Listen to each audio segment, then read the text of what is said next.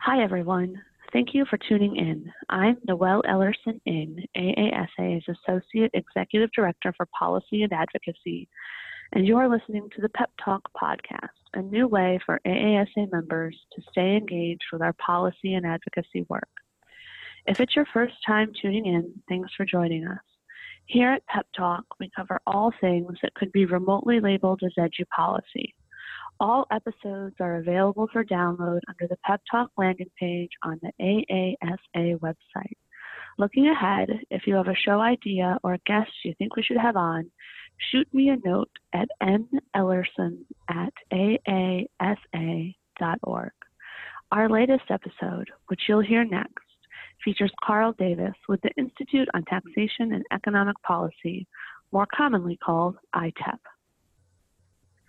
Carl Davis is the research director for ITEP, where he's worked since 2008. Carl works on a wide range of issues related to both state and federal tax policy and has advised policymakers and advocates in nearly every state. As ITEP's research director, Carl is responsible for exploring new and emerging trends in tax policy. This includes things like taxes on new services like Uber and Airbnb, or taxes on legal marijuana in a growing number of states. But it also includes the rapid spread of tuition tax credits for people who put money into a private K-12 school voucher fund. His research helped reveal the profitable tax shelters that these credits created for some upper-income donors to private schools. Here at AASA, we've come to know and had the honor of working with Carl on this issue. Carl likes tax policy the way we at AASA like education policy, so when the two of us can overlap, it's an obvious camaraderie and collaboration. Carl's talking to us today about the very recent action at the federal level related to the IRS, the Internal Revenue Services rule on the tuition tax credit loophole, one that was only recently picked up by some blue states in response to changes to the state and local tax deduction. That regulatory rigmarole was one of our bigger engagements last year at AASA, and we are pleased to share, even without ruining what follows in our conversation, that the revised rule released this week includes almost all of what we asked for. That said, let's jump right in. So Carl, first of all, thank you for taking the time to join us and to give our listeners a great summary of everything that's going on in IRS regulation world. We're happy to have you here today. Thanks for having me. It's great to be here. AASA has been such a great partner through all this, so I'm thrilled to be able to talk to your members about this. Well, we're going to warm our listeners up with a very simple question for you, Carl. How does one come to love tax policy and to end up operating in your niche lane? Yeah, it's a topic that a lot of people find pretty boring. So I guess that makes me weird. But I mean, what I like about it is it's really a data-based field. You have to like working with numbers to like tax policy. But I mean, more fundamentally than that, taxes are at the center of so many issues. I mean, we couldn't have public schools or roads or transit systems or Social Security, environmental regulations, food safety laws. We couldn't have any public service without taxes. So, I mean, good tax policy is central to having good public policy in general. And, you know, it also means because taxes intersect with so many areas, I get to dabble in other disciplines like education policy, which has been a lot of fun. We totally agree that education policy is a lot of fun. And I will say that having worked with Sasha and you as you navigated the tuition tax credit, it's almost made tax policy fun for me. I enjoy the expanded understanding, but it totally makes me appreciate our little education policy lane over here. Yep. So specific to the recent rule update from the Internal Revenue Service, or IRS, let's step back and I'm going to have you start by framing the issue. What was the issue? What was this proposed rule attempting to change, and why did it need to be changed? I think the most logical place to start this story is with Arizona and its creation a number of decades ago of these tuition tax credits, where folks are able to make a quote unquote donation. I use that word with some skepticism to support private school vouchers. And after they make that donation, they get, in a state like Arizona, all of their money back in tax credits. So it's not just you get a tax deduction that helps you out and gives you a little bit of a break. They're literally getting every penny they donated back on their state tax forms. And this was done in a lot of states in order to get around state constitutions that ban public support for private education and religious education in particular. And so they weren't able to spend state money directly on religious education. So they said, hey, wealthy people of our state, why don't you spend your money on private and religious school education? And then as soon as you do that, we'll give you all your money right back. So it's almost like a money laundering system where the state is getting its money into private and religious schools, but it's using these so-called donors as middlemen in order just to create enough separation that state constitutions were no longer an issue. So the reason this is relevant at the federal level and the reason the IRS had to get involved was in a state like Arizona, these people were making a donation. They were getting all of their money back.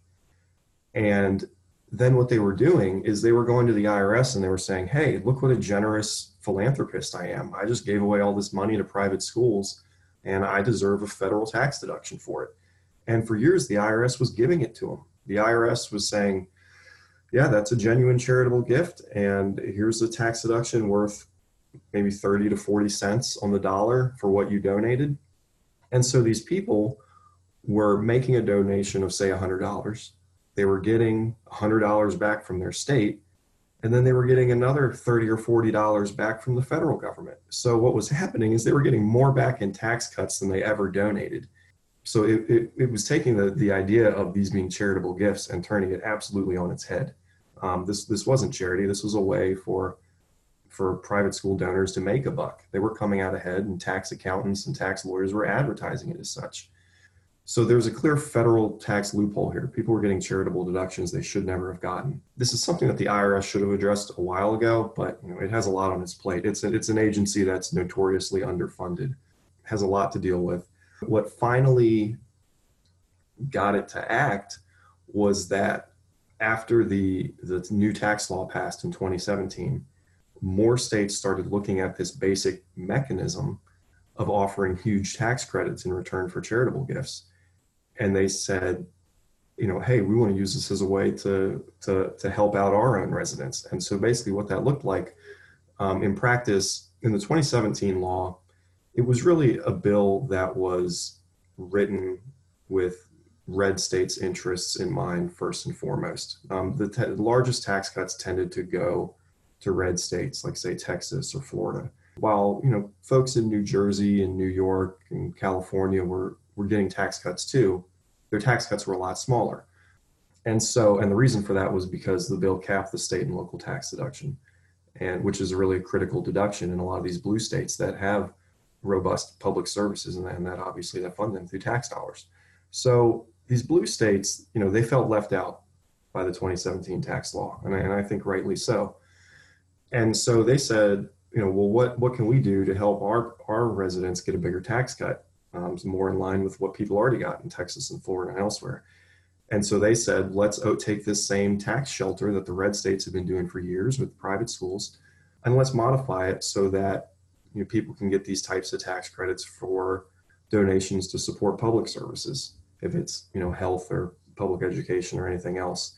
And they basically took this red state idea and they ran with it, and they ran with it in some cases in a way that was even bigger than what had been done with the private school tax credits. And then as soon as that happened, though, the IRS said, okay, all right, this loophole is starting to get out of hand. Like, it's not, they couldn't let more and more states continue to adopt these because the potential revenue loss to the federal government would have been huge.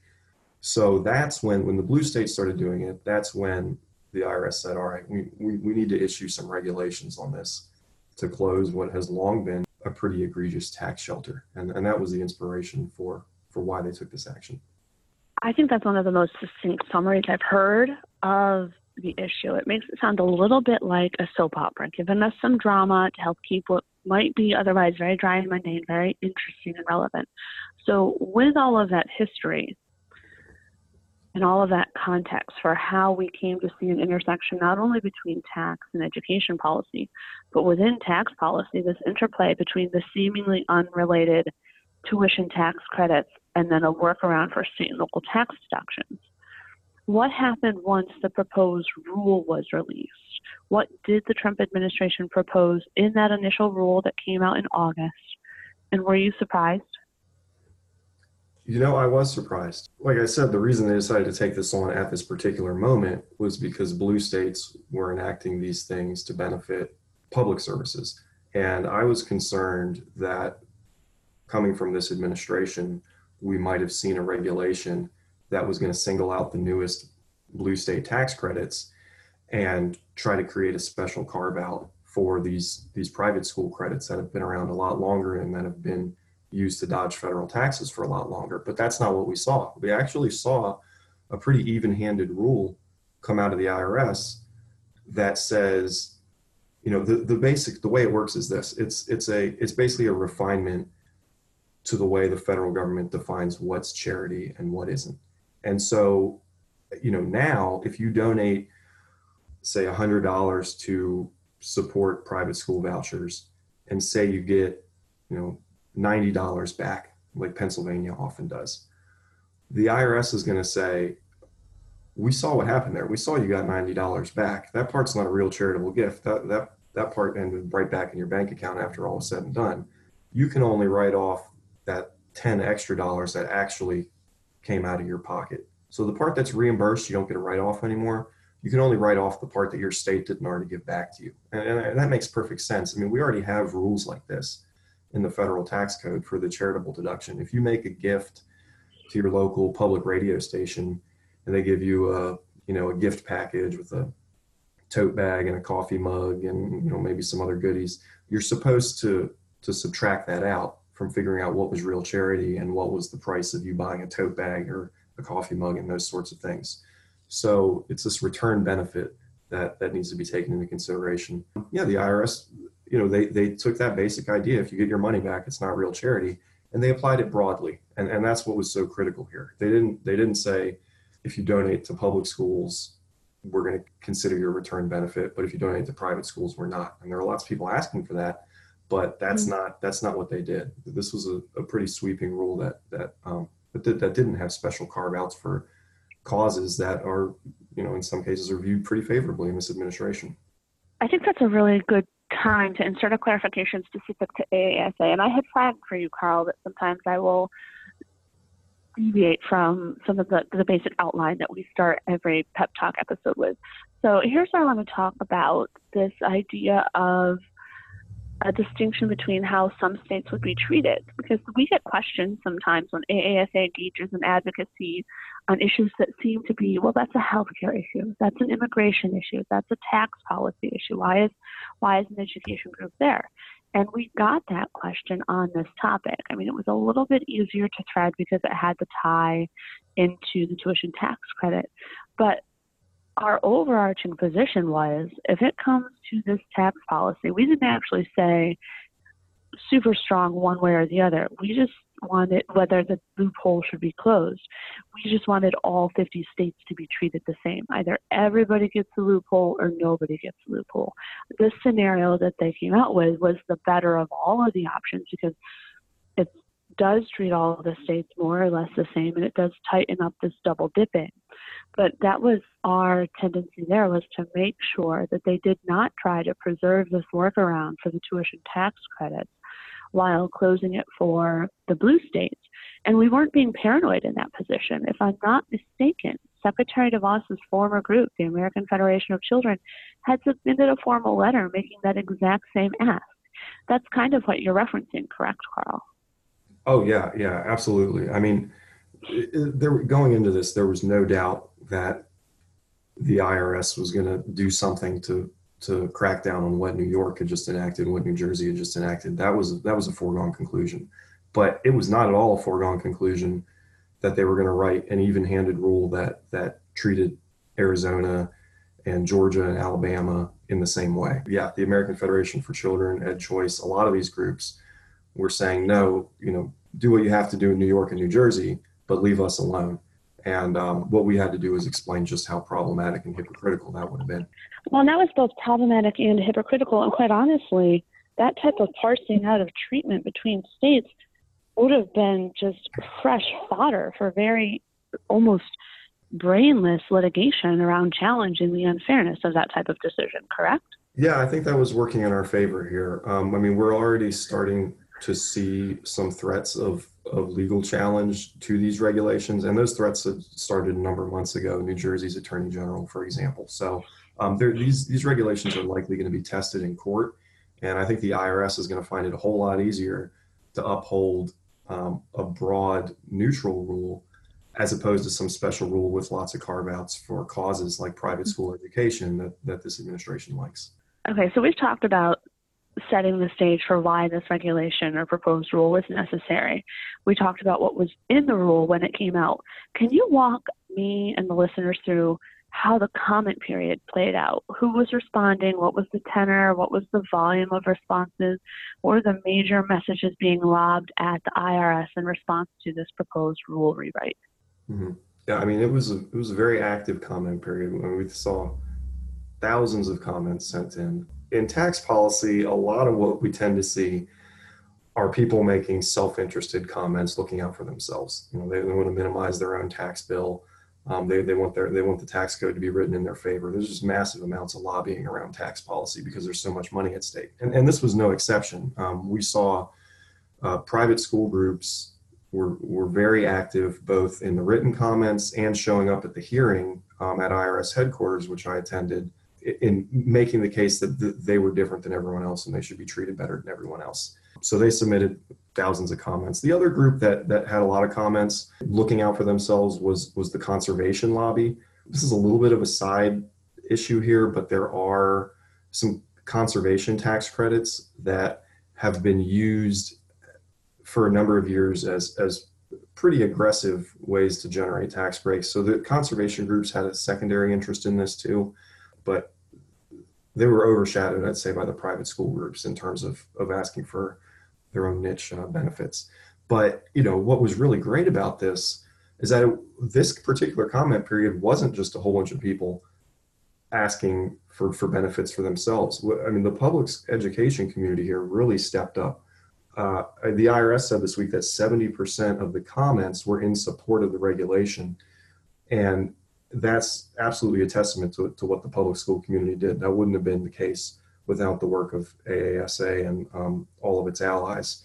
So, you know, these were folks making really a public interest argument as opposed to, hey, I want the tax code to work best for me and then not anyone else argument. So it brought, without that engagement from the public school community, we would have had a tremendously lopsided comment period where only the private school groups were showing up, only the conservation groups were showing up, and it was only folks, you know, that didn't really care about what's good public policy, and they only cared about what's good for me. Okay, one of the things you just said caught my ear. You said 70% of the comments were in favor of the regulations. Do you have any read on if that's a normal breakdown of in support of or in opposition to, or what those margins look like? I can't say for sure. I mean, this got a lot. I don't know if they usually do this analysis of the share in favor. I mean, it is surprising because it's, I mean, like I said, it's usually folks are arguing against regulations because it's usually the folks that comment are the people being regulated, and they don't want to be regulated because it means that they don't get to continue flying under the radar and enjoying special treatment anymore. So this is something the public school community made it very clear that they were watching and that they wanted to see a good policy outcome here. It was great engagement. I was surprised at just how effective it turned out to be. What was your elevator speech version of what was included in the IRS's release? You know, the short version is that the IRS stuck to their guns. They had, you know, this onslaught of folks that we're not just making written comments and showing up at the hearing, but we're also lobbying behind the scenes, asking that the regulations be watered down. And overall, the IRS didn't do that. What they ended up finalizing looks a lot like what they initially proposed. It continues to be a broad-based fix. It continues to be very principled. what they did is what they set out to do, and that's fix gaming of our charitable contribution deduction. Basically, preserve the integrity of the charitable deduction so that it's reserved for real charity and not for these types of games where people are giving money to private schools and walking away with a healthy profit for themselves. They said we're only going to give the charitable deduction away to true philanthropists, not to you tax dodgers anymore. And I have to tell you, from an AASA perspective, we engage in a lot of different regulations from agencies across the federal government. Last year, we weighed in with the IRS, the Department of Ed, the Department of Agriculture, the Federal Communications Commission, even the Department of Homeland Security. And from our perspective, it was a little bit of an anomaly to see the draft rule come out in such a favorable format, and then to see it preserved definitely absolutely felt like a win. So that content from this week's initial release was really, really good. But now I'd like you to go into a little bit more detail.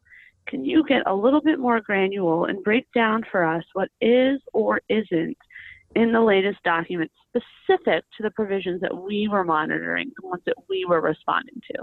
A lot of what we were doing was, encouraging the IRS to not cave to the private school lobby. The private school lobby was throwing everything they had out there and seeing what would stick. So, for example, an argument they made was that you should take these rules and only apply it to people who are donating to, private entities, private schools, that type of thing.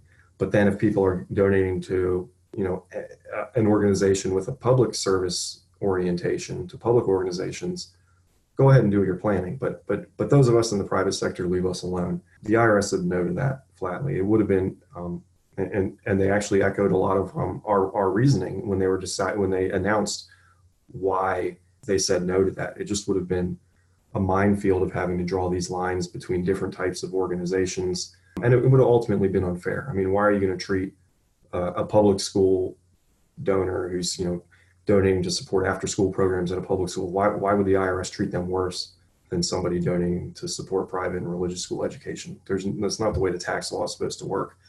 So they said no to that. Another thing the private schools threw out there is they said, well, what if the tax credit existed before 2018, before these blue states started doing all this? Why don't you give those, these older tax credits a pass? And before 2018, we already saw 18 states have private school tax credits. So this was a way just to basically give a free pass to more than a dozen tax credits that had been on the books for a few years prior. And the IRS said no to that too. I mean, it doesn't matter. They said it doesn't matter when you set up the program. It matters how the program works. And it's clear that folks are using your program established in 2012 or 2015 or whatever year, and they're using it as a tax dodge, and we're not going to allow that to continue. So the IRS rejected that argument too. Another argument the private schools threw out, they were asking, they wanted to take this rule related to some smaller tax credits that are worth less than 15% of the amount donated. And they wanted to take that break and expand that in any number of different ways in order to benefit these existing private school credits. The IRS said no to that too. So that was another, they were just the preamble to this, to this regulation, they were running down this list of private school arguments and basically saying no, no, no, no, and in many cases using our reasoning as to why those would be so problematic and unfair. Oh, another one, the private schools were asking for a delayed effective date. They said, all right, if we're going to lose on all these other counts, why don't you delay this regulation so it doesn't take effect till next year or the year after, or who knows? Some of them didn't even put a date that they wanted it to take effect. The IRS said no to that too. So on these big types of special treatment that private schools wanted, the IRS rejected them, and we won on all those questions. That was the main thing that I was worried could have changed from the proposal to the final reg, and those things didn't. You've been doing this as long as I've been at AASA. It is almost just surprising when something plays out the way you expect it to, especially on an issue that can be as partisan as this particular nuance is, given the current administration in Congress. So yeah, there was a lot of, wow, this actually stuck. So the rule that we're talking about was released while I was in the air, and I can't tell you the number of times I have landed from a flight and something of substance has come out. So it's really great news to land and have good news around the regulation. Now, that seemed to last less than 24 hours because the next day, Betsy DeVos was out splitting hairs about how the IRS did a solid for the tuition tax credit crowd. You had a really detailed but accessible Twitter thread about this. Can you help our listeners understand how much of what DeVos said on Wednesday was really just messaging versus actual substance compared to what was actually released on Tuesday? Yeah, so the provision that she was most excited about wasn't actually added to the final regulation that is now the law of the land. They put out to appease the private school community. They put out this separate notice that says, "Hey, we're going to propose another regulation soon that is going to lessen the impact of this a little bit for some private school donors." Really, that was the motivation for this. This was something the Heritage Foundation had a paper on this, urging this type of fix, or not a fix, but urging this type of change. And Ed Choice, I know, was in support of it too. And American Federation for Children. And I think this was the reason that their press release on this topic was so positive, is because they won this notice that there's going to be another regulation coming. And so, I mean, I think this is potentially problematic, and we're gonna have to put this under the microscope once we see the final language. A few things about it we do know, though.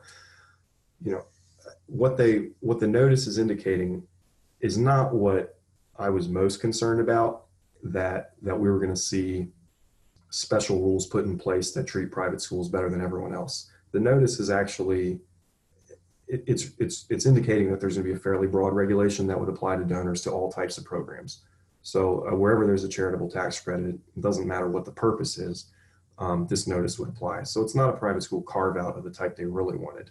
It's really impacting a small number of middle class or upper middle class taxpayers potentially.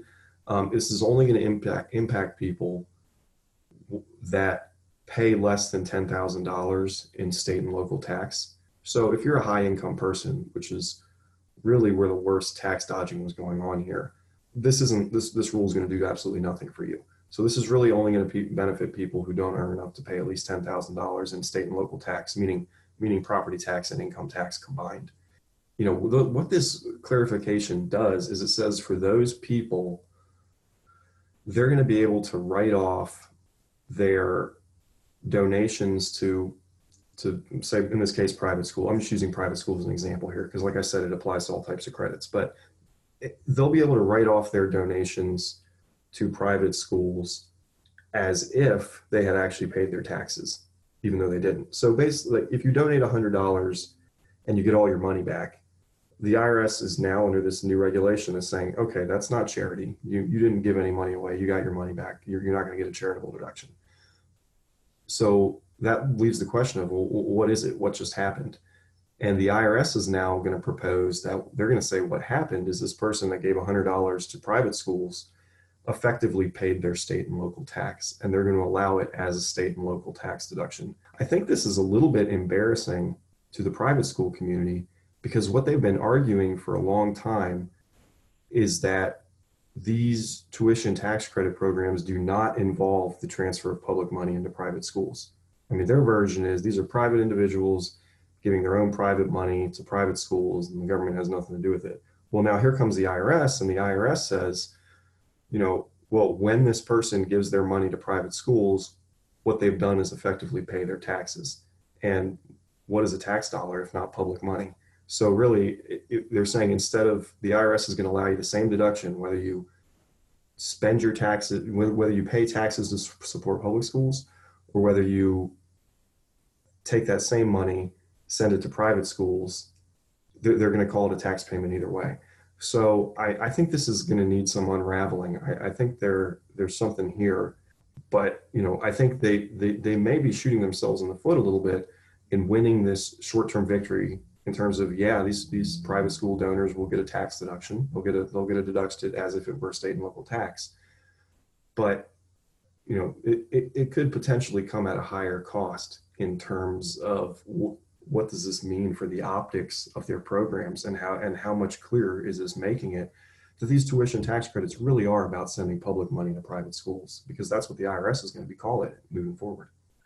And I think that's a point that bears repeating, not only because it's deeply ironic, but it lays the stage, or it opens a new lane for navigation as it relates to challenging these tuition tax credit programs, because now the IRS at the federal level has indicated, and correct me if I'm wrong here, Carl, has indicated that essentially when you give that $100 donation, you're documenting it on your tax form as if you paid $100 towards taxes. It moves the needle to more closely and explicitly align a tuition tax credit as a tax payment. And if you happen to have allocated that to a private school, that's a tax dollar to a private school, correct? Yeah. I mean, I think, a lot of times the lawyers and the economists tend to disagree over these issues. I think what you said is completely uncontroversial from a perspective of what an economist would say in terms of what's really going on here. Now, the lawyers, once they get a hold of it, they can argue this, that, and the other way, and who knows what'll come out of it. But I think this is pretty telling in making it apparent to what's already been apparent to us, that when states offer these credits, they are publicly funding private schools, and this IRS notice that a new regulation is coming is yet another piece of evidence to support that. And at the risk of sounding like taking a victory lap, when you get a rule that goes as favorably as this one did towards the positions that we are advocating, and then you get that little cherry on top where it potentially opens up the ability to better challenge tuition tax credit programs at the state level, it just feels like an ice cream sundae that got a cherry. So we'll take that for now. I want to circle back to something you hinted at earlier, though. So here at AASA, when it comes to advocacy, we 110% rely on the support of and the engagement of our members in the multiple processes, whether that's building a relationship with their member on Capitol Hill, weighing in on a bill, sending an email, or replying to comments with an agency. You danced around this issue earlier. What was the value of the advocacy engagement of school leaders in this process? Basically, we just want to take a moment to make sure our members understand that we're not just saying this. Their voices mattered in keeping this draft in the good position that we needed it to be in. I think it was critical in this process. The public school community, in large part organized by AASA and its allies, and Sasha in particular, did great work on this.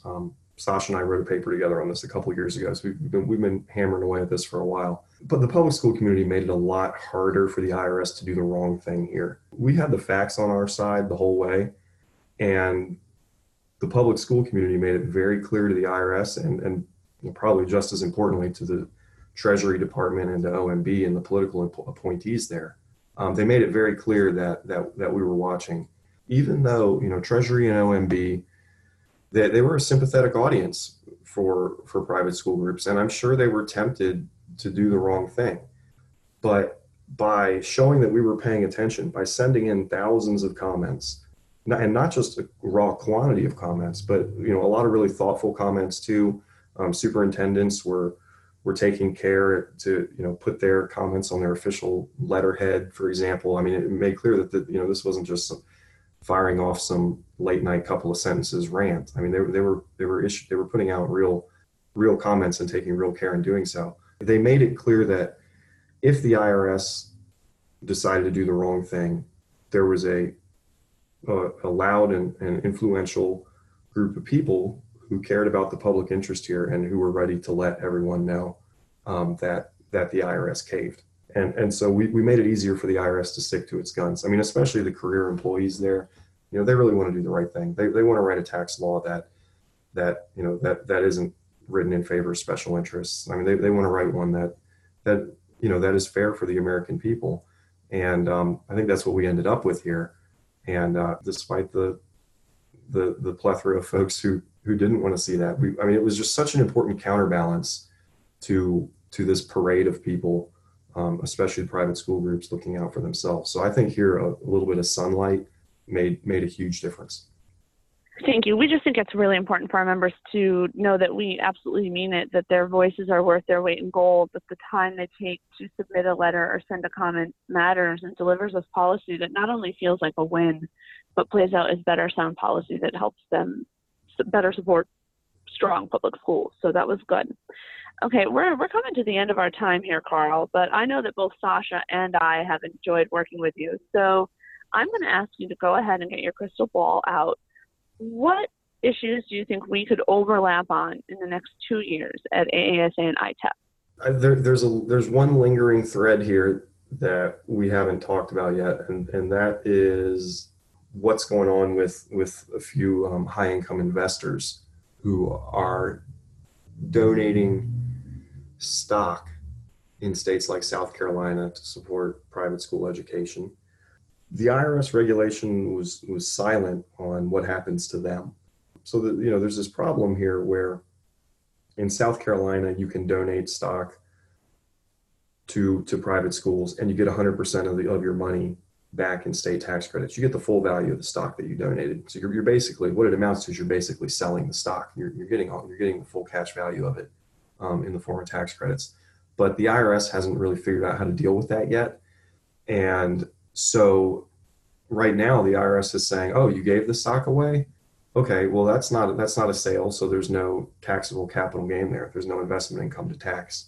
And so what that means is in a state like South Carolina right now, these investors, their tax accountants are telling them, hey, if you have some stock you're trying to get rid of, you're better off giving it away to private schools than you are just selling it, because this is a way to avoid federal capital gains tax.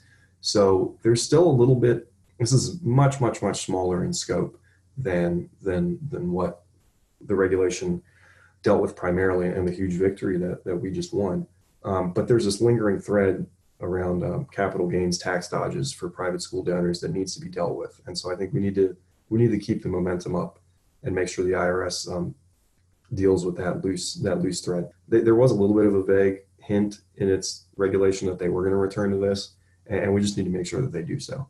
This other thing we talked about that Secretary DeVos likes so much about, allowing people to write off private school donations as if they were taxes. I think we need to keep digging into this. And I think there's more work to be done here. Right now, there's already a comment period open on the notice that the IRS put out. And then once they actually put out a proposed regulation, there's going to be another comment period. So folks will have a chance to weigh in on that. But that's something we're still working through the details on that. More broadly, I mean, the intersection between tax and education policy is just so enormous. I mean, we know that public schools aren't going to have the resources they need if the tax code isn't raising adequate revenue and isn't raising sustainable revenue over time, where you're not just getting adequate revenue today, but it's on a trajectory where you're able to afford, to give teacher pay raises and that sort of thing. I think there's just unlimited opportunities for us and AASA to continue working together on why tax policy matters to education. And so that's, I'm looking forward to being able to do that with you. Well, and I know we're looking forward to it too. I don't do a ton of tax policy, but when we do tax policy, we're always happy to work with you, Carl, and your colleagues at ITEP. So I'm being mindful of our time, and I think we're just about out of it. But here at AASA, I know that we remain thankful to know and work with you, and that we are grateful to have you among our allies in pushing for solid tax and economic policy that strengthens and supports public education. Thank you for taking the time to talk with me today and for helping us break down exactly what happened this week. Carl is on Twitter, and you can follow him at Carl with a C, P. Davis. Thank you for listening.